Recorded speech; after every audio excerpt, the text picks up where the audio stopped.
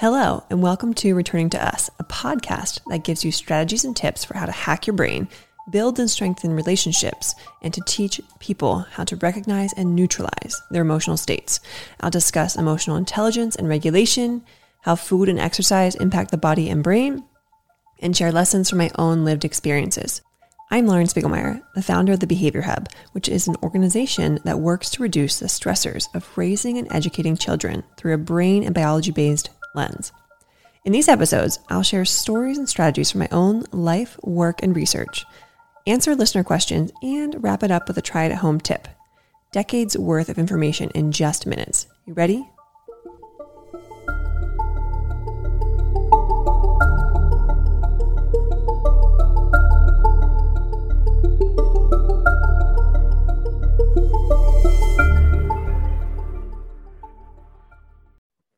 All right, today we are talking about food, one of my favorite things to talk about, but not in the way that we have in the past. So if you've listened to past episodes on food, it's been around food and mood and self-regulation and more things geared towards kids, what to feed them, things like that.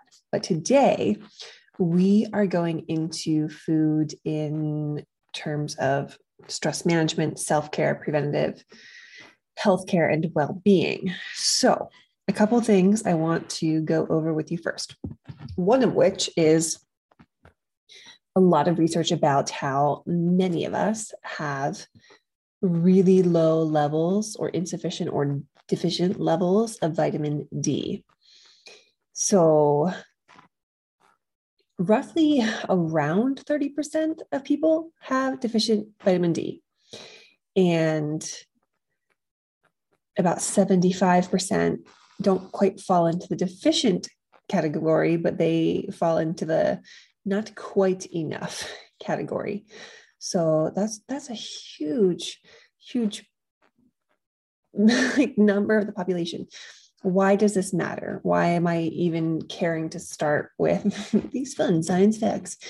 It's because there are a lot of impacts and effects of vitamin D, and a lot of them being related to exhaustion, like fogginess of the brain, productivity, things like that. So I've talked to many people, especially people in education who tend to put in long hours, who got their vitamins tested, realized vitamin levels tested, realized they were low in vitamin D, started supplementing with a natural vitamin D, and within 24 hours noticed a difference in their energy levels and their sleeping and all of those things. So one, I would encourage you to get your vitamin levels tested by your PCP, a doctor, naturopath, anyone. You can even do this online. You can order a test and send it into a lab. So try that. If nothing else, you probably could guess that you're deficient in vitamin D. You probably take a lower dose vitamin D supplement. It's something that I do. I don't always get my levels tested, but I do take vitamin D. Okay, that's your fun science fact. What else about food helps us to function better, sleep better, prevent illness, anxiety, depression, mood, anything? What do we need to consider? Superfoods. So there are tons and tons of different types of food, superfoods. I'm going to give you just a few examples, but eating these helps with a lot of things around your brain and helps to create new neurons, new neural connections, things to wire and fire better together. So trying to add more of these things to your diet. What are they?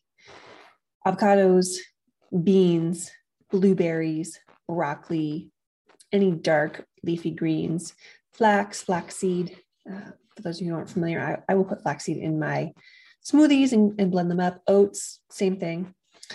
Flax and oats and brewer's yeast, all good for lactation if you are a expecting or breastfeeding mother. Pure olive oil, pure coconut oil, pomegranates, pumpkin, soy, tofu, salmon, green or black tea, turkey, walnuts, and good, clean, non-overly sweetened yogurts. So all things that we really should, if we can, include more of in our diet or in our eating plan. Also things like black rice, good. Dark chocolate, again, if it's not overly sweet. Plums are great. Figs are great. Kiwis, mushrooms are immunomodulating. That's good. We like that. And some different types of seeds are really good. And coffee can be good. The thing with coffee is most, I would say 90% of coffees in the world are harvested with mold problems. Mold grows on the beans, and it's not like a bad thing. It's a very natural occurring thing because a lot of coffee beans grow in more tropical climates. So naturally the dampness causes the mold to develop. That said, I'm sharing this because mold in your coffee beans, even after roasting them, it doesn't get everything out. So you drink that coffee and the mold is really disruptive to your gut biome and your overall health and causes your immune system to have to do more work. So there are such a thing as clean coffees. There are not many of them. And frankly, most of them that do exist are a little bit more expensive, and that makes sense. It's really hard to grow beans without mold, but you will notice if you go without your traditional coffee for a while, especially like a Starbucks or a Dunkin', and you don't do coffee at all, and you have coffee again, or that type of coffee, you will probably notice that your stomach is not quite responding the way that you had remembered because you've detoxed from the mold and other potentially harmful things in those beans, and then you've reintroduced it, and it proves problems for the gut. But there is a brand that I like to use that is not too terribly expensive. I get it online for about $10 a bag, which is cheaper than some other higher craft coffees that are not clean. And it's called Kicking Horse. So I really love Kicking Horse. And so far, so good. No stomach aches, no problems, no digestive backlash from the coffee. So sidebar on coffee. The other thing to consider is eating organic foods without pesticides, without hormones, without fertilizers, because all of these things are incredibly disruptive to your gut biome. And I keep bringing up gut biome because your gut biome is like your second brain, or directly connected to your brain. So it directly connects to your functioning, your sleep, your well-being, your mood, all these things. So really important to eat foods without these artificial things added to them because they are so disruptive to your gut biome, therefore disruptive to your brain. And not only does it make it harder to stay healthy, not get sick, be productive, keep your mood stabilized, but by adding these things or having these things, these hormones, fertilizers, pesticides, it will cause, again, your immune system to do more work and you'll get sick more frequently, and it can lead to long-term disease. So most of the foods in the US anymore are made with these things naturally because they repel bugs and pests and hence pesticides, and help things to grow bigger, stronger, faster. That's why if you've ever been to like Europe and you taste a fruit or vegetable from Europe versus the United States, it will taste so much more flavorful, and it will mold and go bad much quicker because it doesn't have some of those preservatives added to it and doesn't have some of the fertilizers that kind of remove all the flavor. The upside of adding those artificial things is that you can grow more, you can grow bigger, you can grow faster, you can grow longer. It's harder to grow things without those additives. And those additives can do a lot of damage to our internal system, especially like hormones that are added to beef, chicken, milk, dairy products. So just being mindful of, can you buy organic or at least cleaner foods? And cheaper ways to do this might be buying from a farmer's market. Or I like to take part in something called a CSA, Community Supported Agriculture. If you search it and search CSA near me, you'll find probably some places. So basically a CSA is from farm to buyer. So it skips the farmer's market, it skips the grocery store, it skips the middleman or the middle place. So you basically buy direct from the farmer, and during their growing season, they package up boxes of produce. Sometimes they'll do meats and dairies too, if they're meat or dairy farms. And they you either pay for the whole season in advance or you pay weekly, and it's much cheaper than buying from the grocery store. So that's a way to get reduced clean produce. And also there are places like online, the Imperfect Foods or Misfits markets, because they're things that were either overproduced, they're getting closer to the expiration date, or they just have like a funky shape. Like a lot of produce will be sold on those places because they didn't look nice enough to go into the grocery store, so they have to be sold at a cheaper, reduced rate. So I will order from any of those places to save some money, but still be able to eat cleanly. It's an investment for sure, but think about the return on investment. It means you're not going to the doctor, you're not paying medical bills, you're not wasting that time, energy, and being exposed to more germs by having to frequent the doctor. So, and just longevity of life, you're less likely to get illness and all that stuff. So if you want to learn more about the American food industry and what we add to our foods and how that impacts our health and all the studies that have been done, Robyn O'Brien, the name Robyn O'Brien, Google it. She has a couple of TED Talks and a book. She's a food analyst, and she dissects all of this and breaks it down so someone can understand what's really going on in the American food industry. So super, super interesting.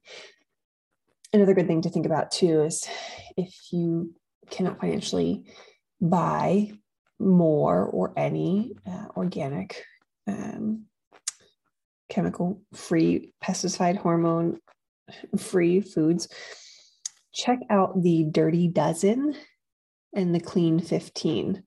They are produce options that are produced. It's a list that's produced every year, 2 lists, Clean 15, Dirty Dozen. The Clean 15 are the 15 fruits and vegetables that are the cleanest to buy, meaning you don't need to buy organic because of the thick skins of these fruits and produce options. They repel a lot of the chemicals, hormones, pesticides, all those things.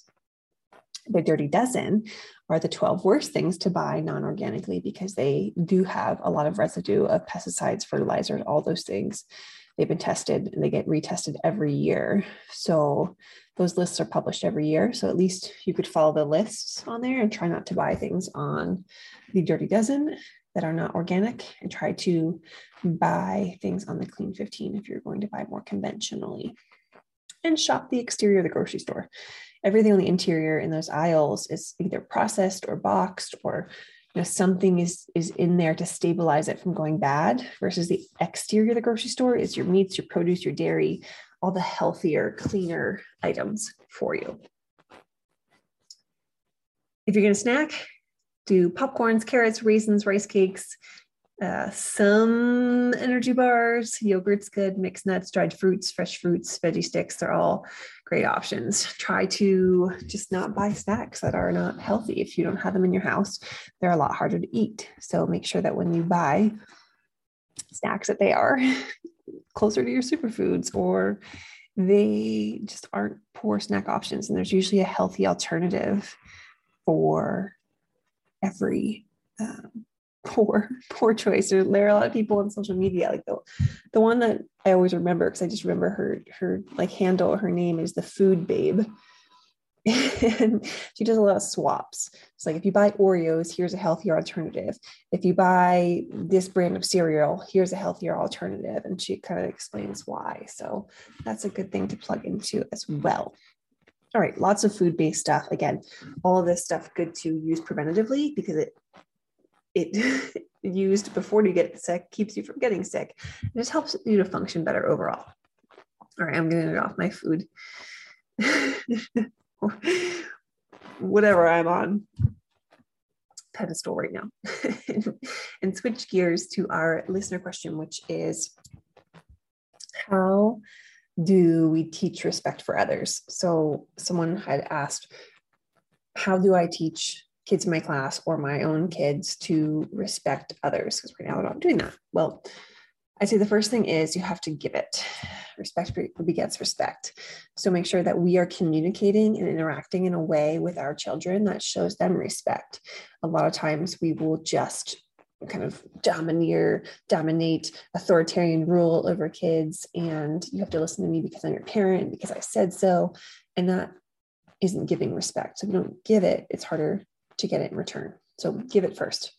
Be really mindful about your communication. Try to use communication that talks to the child, even the young child, as an equal and not always as an authority over them. So there's a whole series. I am so passionately feeling about this particular topic about communication with kids that I created an entire course, the communication course on our website that runs through 7 different communication tactics where it communicates with kids, teaches you to communicate with kids on a more even playing field in a way that really gets them what they want, gets you what you want, but does so in a respectful way. And is not a dominating way of communicating over and with kids, and a very subtle shift in communication, little tiny tactics, micro tactics that are easy shifts and make a huge difference. So being very mindful of your communication, not only just the words you use, how you use them, when you use them, the tone you use them with, and your body language around it. The other thing too is I would model it. Make sure that you're modeling and showing respect to others around you, to the interactions that you have, to your partner, your family, your spouse. If you model it, they see it. What they see, they do. That's thanks to mirror neurons in our brain. So be sure to model it. The last and final step would be like this explicit explaining or instruction of what is respect and how do we show it, and what isn't respect or what's disrespectful. Maybe they just need a clear picture of what is and what isn't respectful. So a couple different options there. That takes us to our try it at home tip, which I'm going to encourage you to look up the Clean 15 and choose one item on the Clean 15 that you will buy more of this week when you do your grocery shopping. That is your challenge for the week. And that is it for today's episode of Returning to Us podcast. Remember our try it at home tip, which is choose one item from the Clean 15 list. And if you have a burning question that you would like me to answer on a future show, email me at podcast@thebehaviorhub.com or send a text to 717-693-7744.